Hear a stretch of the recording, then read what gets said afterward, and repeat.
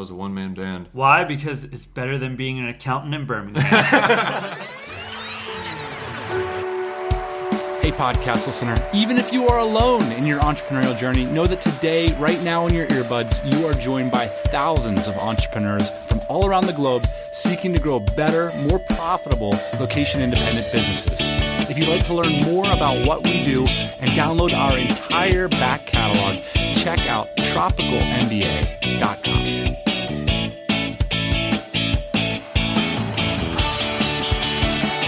All right, so we just got done a 30-minute chat. Chris Cage from Greenbellies. We got to pop the hood on Chris's business. Chris creates meal replacement bars. So you're telling me I don't need to cook lunch, I can just eat your bar and I'm good to go. 3 a day, 2,000 calories. And what's interesting is that you just raised $20,000 on Kickstarter. So this isn't, rehashing our old stories of Ian's cat furniture and all that. This is something fresh. And everybody thought money made you happy. Chris is reasonably unhappy over here. And that's the he other just raised reason. $20,000 and the guy's got tears in his eyes. What's going on with that? I'm isolated. I live at home with my mom, and I have nobody to bank ideas off of for my business. And so amazing, all these problems, yet so much is going right. We go into detail in this episode about how many things have gone right over the past year and kind of what you're looking for going forward. Yeah, and it's kind of like I feel like Ian and I, you're on the couch, and Ian and I get to play shrink a little bit. But honestly, we've created an incredibly generous community of entrepreneurs here. Last night, you got a taste of it. You came to Austin, sitting around a table. People were beating you up and like, you should do this, you should do that. This is the classic. Entrepreneurs love to give advice because they're facing so much things that they're not doing in their own business. And that was wonderful. And I'm hoping that the listeners will come through with some advice on how you might increase your profitability and your market reach. But also, you'd probably be interested in investors, advisors, business partners. So it'd be interesting to see what everybody thinks after hearing your story. So if you want the background to what we're talking about, links to Chris's stuff, plus, this is a bonus, Ian's, what would you call it? The cash flow spreadsheet. Well, we did a couple of spreadsheets, to figure out what kind of business Chris had and, things that we need to work on in the future or whatever. So, and this is a game changer and something that everyone should do in their business. Huge game changer for me. So it's actually putting the numbers down before you get started, right? So it's like, hey, I'm going to put these numbers down. I'm going to figure out where this business is going to be in the next couple of years. Really important. It's about truth. It's about figuring out what is the truth of what this business is doing today. What is the truth of what it's going to do 2 years from now? And it can be a scary truth. That's what he's about. He's about truth. Over here. So we're going to put a version of Ian's terrifying financial spreadsheet up at this blog post, tropicalmba.com/greenbelly. So let's play that unfunky bass walk and get into the story.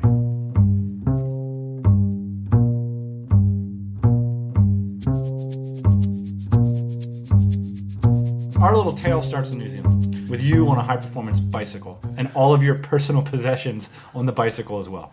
Yes, so I'm cycle touring New Zealand, and every day I'm cycling up to 100 miles a day. That kind of level of activity, I was burning a lot of calories. I think a lot of people I was cycling with were burning up to 4,000 calories a day, which is, over double the average nutritional intake for, somebody not doing that level of activity. So that's a lot of bowls of chili. It's a lot of bowls of chili. There's a product over there that it was a lot of calories, kind of a meal on the go concept, and we were chomping these things down like crazy. When you're doing that like 100 miles a day, the last thing I ever wanted to do was to stop and cook. So I really loved this product, and I came back to the United States to hike the Appalachian Trail, and a similar concept where I was, instead of cycling, I was hiking all day. In this case, it was about 20 miles a day, but the same level of caloric burn. And I was really saying, hey, I need that product in the United States. So that's where I got the idea for Greenbelly. And I had this idea for a complete meal on the go that would provide about 1/3 of your daily nutrition for 6 core nutrients. So you really would have this meal that would be healthy and have a balanced nutritional profile. And at the end of the day, when you're really burning a lot of calories, you're on the go, you're not having to stop and cook. This is what inspired me about your business so much, is it reminds me of the Jetsons a little bit. Like George Jetson goes up to the wall and he says, give me lunch. I'm a little bit surprised, like, two things. Why don't these things exist? Why don't I walk down to 7-Eleven and it's like, eat this and it's a meal? And why did you feel like you were the person to do something about it? I mean, you're not a baker, you're just a guy. So what gave you the confidence to do this? I'm not even sure I really had the confidence when I first started going, to be honest. I felt like I was semi-business savvy. I had the accounting background. I had no entrepreneurial experience, and I certainly didn't know anything about nutrition, and that kind of balanced nutritional profile definitely needed some sort of food science. So I ended up just really doing some research and kind of just started slugging away at it and figuring out what I needed to learn and what I didn't need. And pretty quickly on acknowledged the fact that I didn't know anything about food. So I actually contracted out to a food scientist and chef to get that nutritional profile where it needed to be and to get them to actually taste good. Yeah, it's interesting. I mean, you go into the store, right, and you go into REI or the grocery store or anything like that, they have like a whole half of an aisle dedicated to bars. Basically bars, right? And so it's like, what gave you the confidence to think this is different, and how is it different? Yeah, good question. Caloric content and nutritional, how robust the nutritional profile is. If you go down the aisle, even things that are being marketed as weightlifting bars cap out like at 420 calories. Our meals have 650-ish. So, I mean, right there, you're already having a substantial, larger amount of calories, and the balanced nutritional profile concept.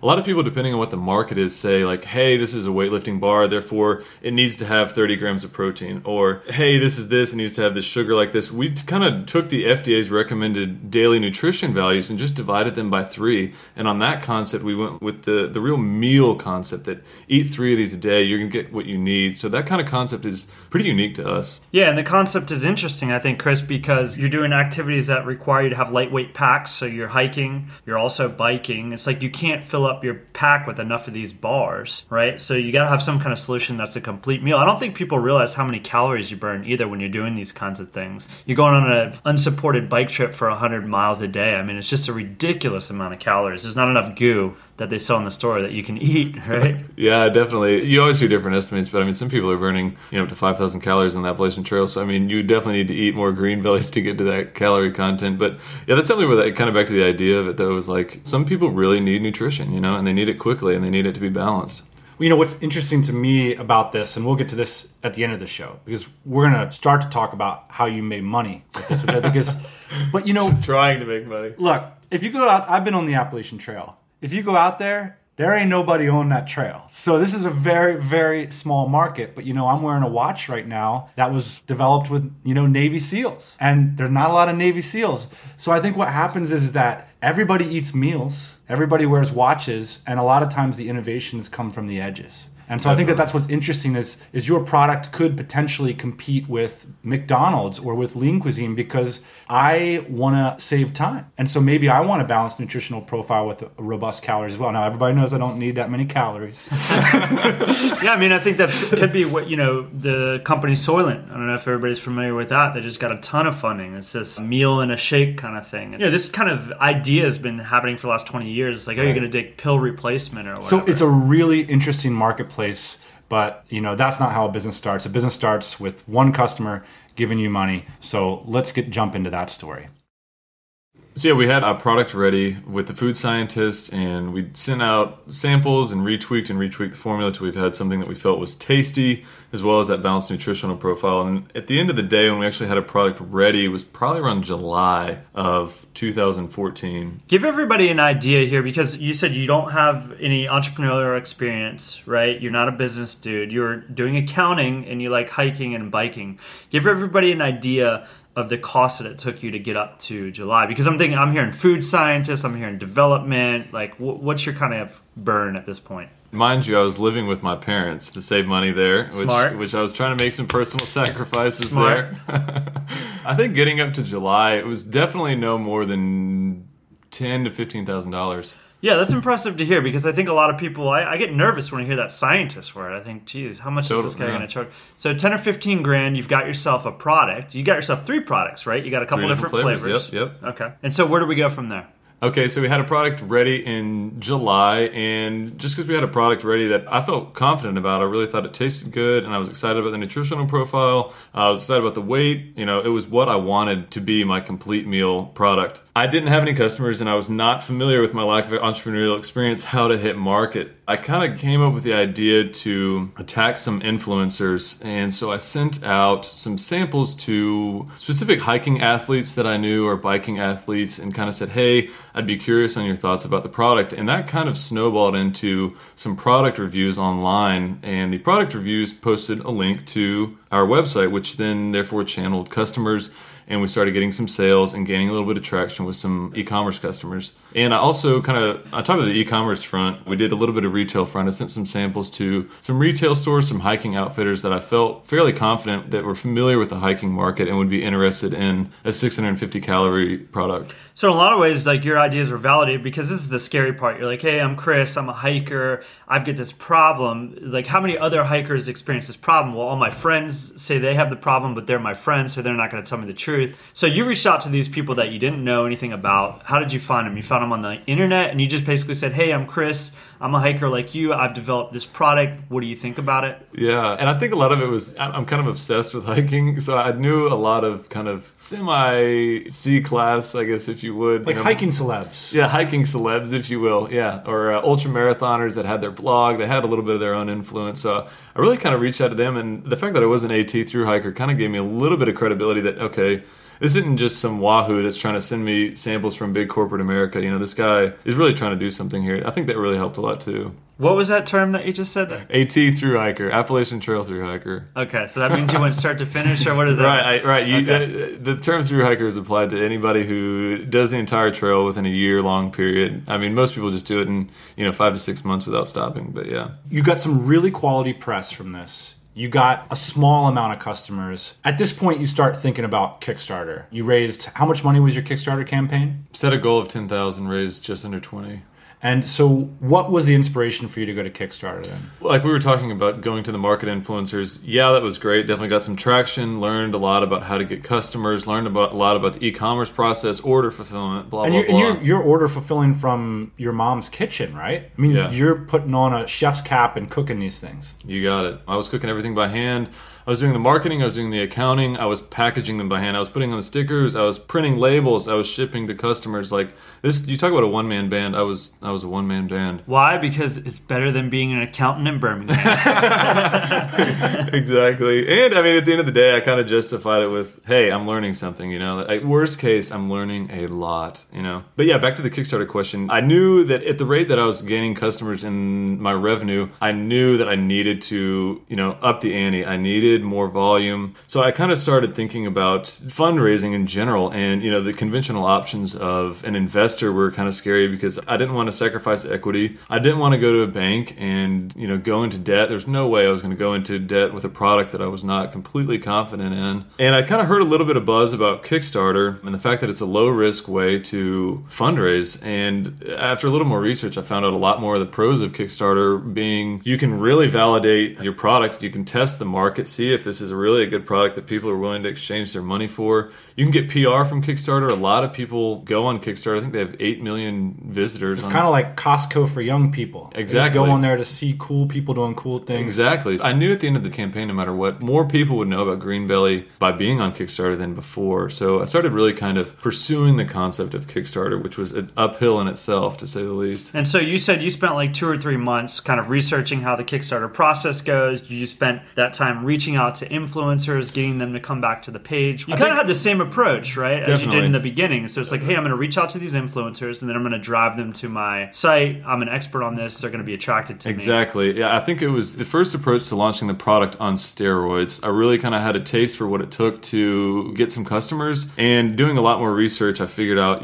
what makes a Kickstarter campaign go boom. And I really think I concluded it just came down to how many eyeballs were on the campaign, which, comes out to your PR outreach. So I knew I needed more social media following. I needed more influencers. I needed more everything. So I really started trying to pitch more and more media outlets. Because you told me before the interview, you said I didn't have any social media presence. No accounts. The only people that knew you were the people that came to your site, bought, and a couple of these backpackers that you had sent emails to previously. So you really had nothing when you showed up to Kickstarter in terms of an online presence. Right. I mean, so I really started taking it to the next level a couple months before Kickstarter. So that's when I really reached out to a lot more press, and I kind of quantitatively measured a bunch of market influencers. So I had 4 different categories: small, medium, big, and mega. And based upon how many Facebook likes they had or Twitter followers, so I'm talking about magazines, bloggers, newspapers, any kind of media outlet that there is. And then based upon, where they were, I kind of catered my pitches pitches being 99% of the time a cold email, what might interest them and what might interest them about my product, what might interest them in a story, an interview featuring the Kickstarter campaign when it goes live. That really, I think for the most part, was very successful. Got some big media talking about Greenbelly, and here I was, this one-man band, doing it all on my own, and we had Bicycling Magazine writing articles about it, so that was cool leading up to Kickstarter. Give me an example of one of the outreach emails that you sent me, because here's the problem. Most people just can't help themselves, So most people, they write the email, it's like, I'm Chris from Greenbelly, I'm doing this Kickstarter, you should check it out and share with all your followers, right? Exclamation point, exclamation point. How do you approach these people so you're not that dude? That's a great point. I think you hit the worst example in your example right there, saying I. Nobody cares about you. So thinking about who you're pitching. So if it's an ultralight backpacker, they're probably really cared about getting some cutting edge product from a real hiker. That's what they would care about, is getting a cool product that they can feature on their blog that might be a little unique. If you're pitching a big media outlet, they're not going to give a crap about Kickstarter campaigns. They probably get pitched all the time about Kickstarter campaigns. So trying to find your angle and making it unique and catered towards that media outlet, and trying to really think about what they might care about. That was really what I tried to keep in mind with my email pitches. You had a pretty decent success. You raised $20,000 on Kickstarter. What would you do differently? For guys like Ian and I, we're still a little intimidated by these crowdsourcing things. Maybe our next product we'll put up there. What have you learned from doing crowdfunding? Oh, man. I don't know if I would have gone a different route, honestly. I think I learned a heck of a lot about PR and reaching out and what it takes to launch a product.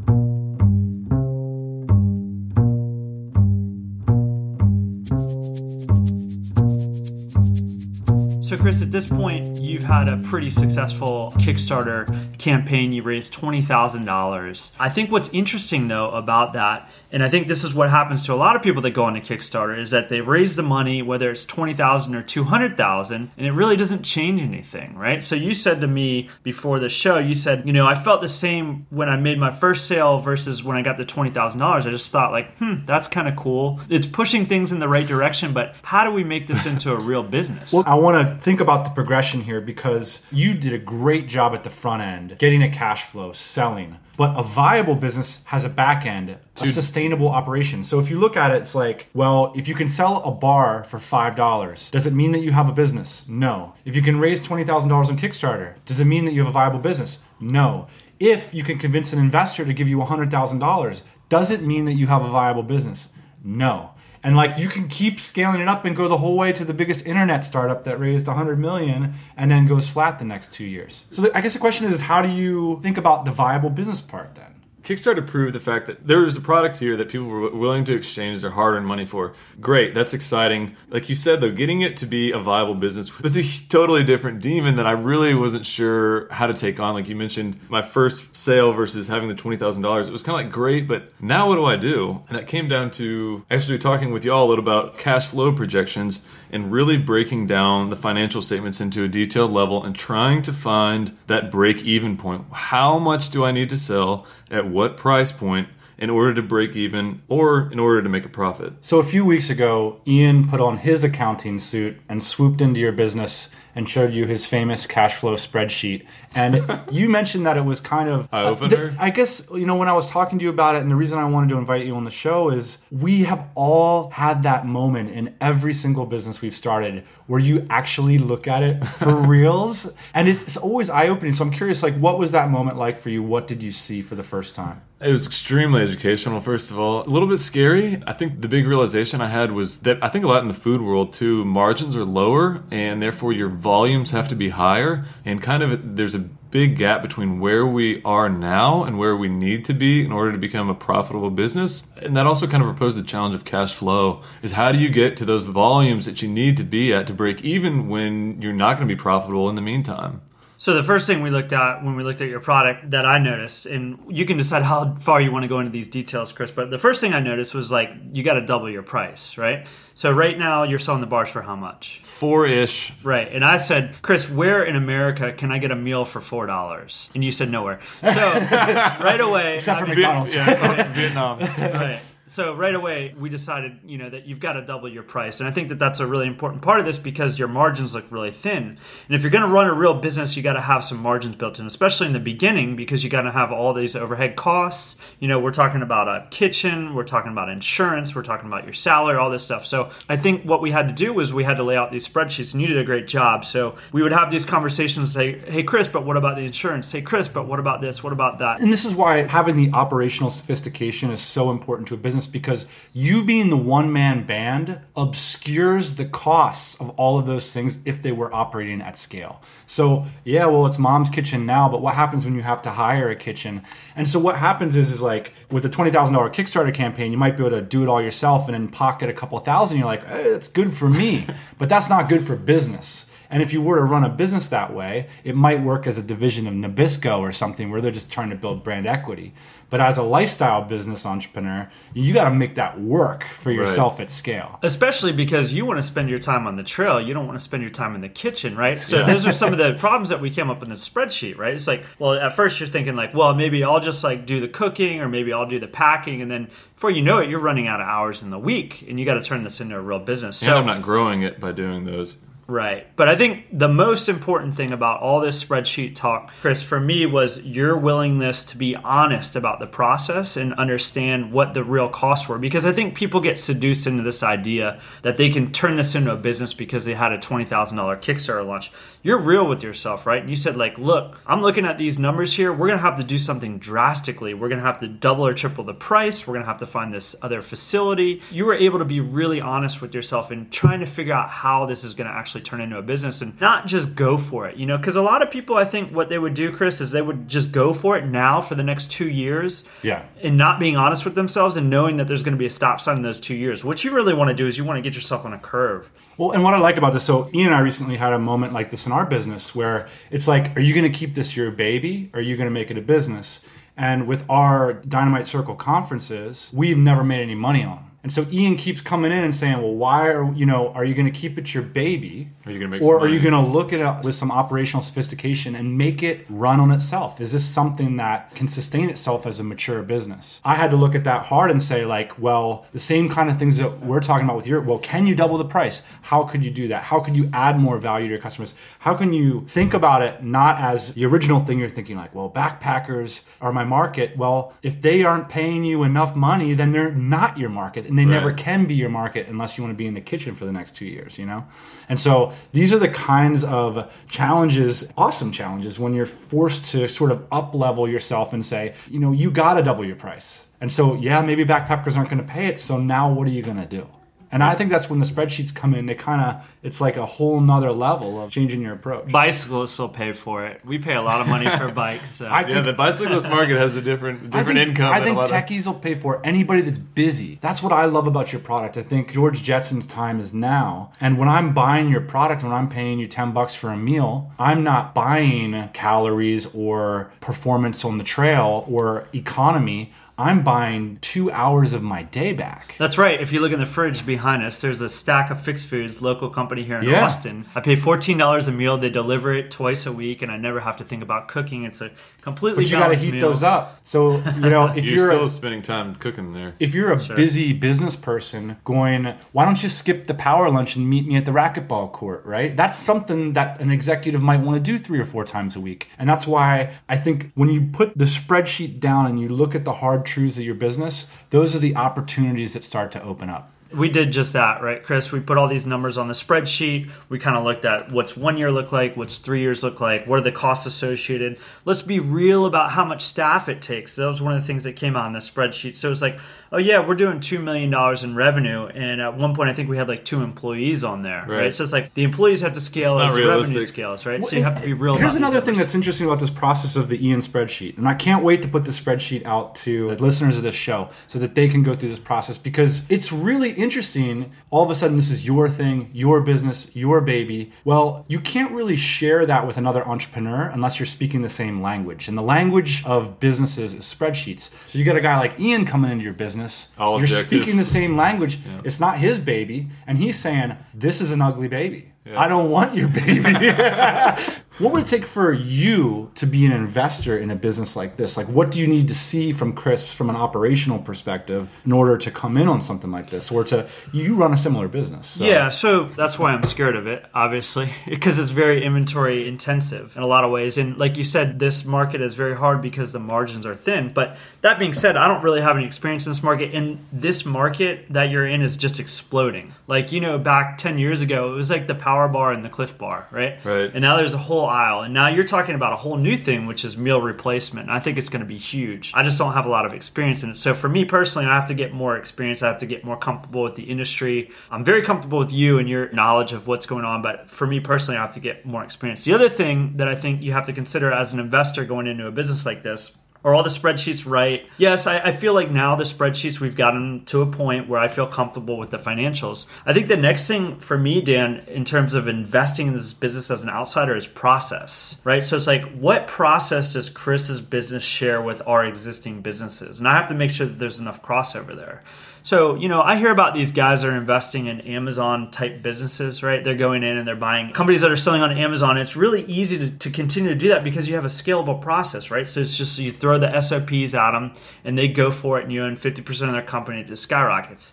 This is a very different business than what I have right now. A lot of my SOPs don't cross over. So From an investor standpoint of view, I think for me, I have to make sure that I can build processes that I can use in Chris's business and I can use in many other businesses that I invest in that are going to hopefully grow. Does that make a lot of sense? Yeah, interesting. So how do you feel about the future of your business now after having gone through the exercise of putting it on paper and starting to communicate it with other entrepreneurs? Yeah, a whole lot better. And kind of back to the spreadsheets, one thing that I think is making it better going forward is even since making the spreadsheets, I've had to make decisions based on financials. And the decision-making process has been a whole lot easier with that level of detail that those spreadsheets have provided. Projections, they're never going to be actual. And I think it's made it a whole lot easier for me having that level of detail. So if something does change, I can tweak and figure out accordingly what needs to be done. But that's what's interesting though, right? Because you said projections are never going to be actual. So in some ways, you're filling out a sheet that with inaccurate information, yet it still somehow helps you to make decisions. Oh, right? yeah. Definitely. It's very easy to underestimate the long-term impacts of like taking on an extra cost or going with a co-pack versus a local kitchen. Or, that can have these like long-term ramifications into year number 3, theoretically, that you might not have saw if you wouldn't have used a spreadsheet. I want to say one other thing too about from an investor's point of view in Chris's business. Dan, when you and I were getting started, we were in a similar situation as Chris, right? Yeah. And we approached somebody and they invested in us. And that's exactly what they invested in. Like, they didn't necessarily believe in the product that we were selling or anything like that. They just said, here's 2 relatively smart guys, not as smart as Chris, relatively smart guys, and I'm going to invest in them because I feel like at some point, they're going to bring the butter home for me. And so I feel like there's an interesting opportunity with you there too, Chris, which is like you are the asset, right? Like I look at this market and I look at this product and I think like this is really cool, but here's a dude that's like super passionate about what he's doing and like look at all the success he's had so far. I believe that you will continue to have success in the future. So I think that's another metric that's a little bit less quantifiable, Right, but it's something that's worth approaching if you're an investor.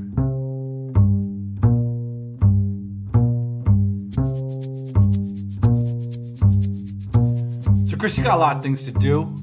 Probably you can't just be the official food supplier of the Appalachian Trail. You got to figure out a way to change the brand and bring it to busy people that want meal replacements. And you got $20,000 in your pocket now. What are you doing with that? Yeah, what's next? The big things is lining up production. Like I said, I was doing everything on my own. That has to be new facility. So that's a big thing I'm lining up right now is a new facility, somebody to fulfill orders. And the other thing is rebranding. Like you mentioned, Appalachian Trail Thru Hikers, it's just a tiny market.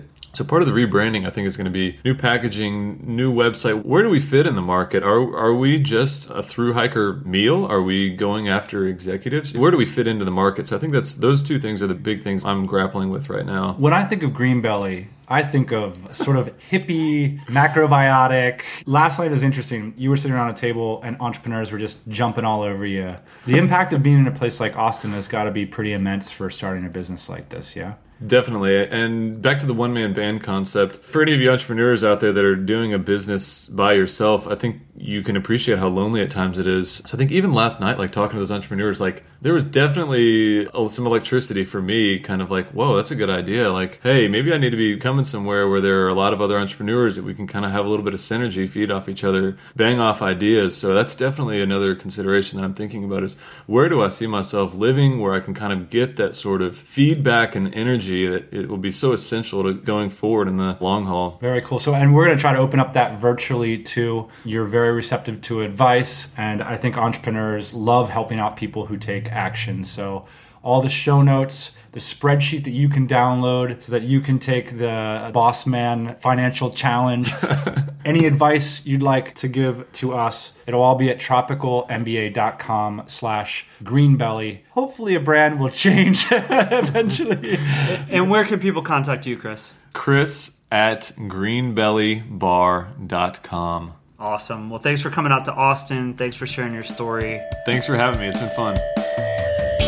Hey, thanks for listening to the Tropical MBA podcast. You can go to tropicalmba.com, get access to hundreds of back episodes and all kinds of other goodies. Load up your iPod. That is the cheapest way to fly business class on your next international flight. We will see you next Thursday morning, 8 a.m. Eastern Standard Time.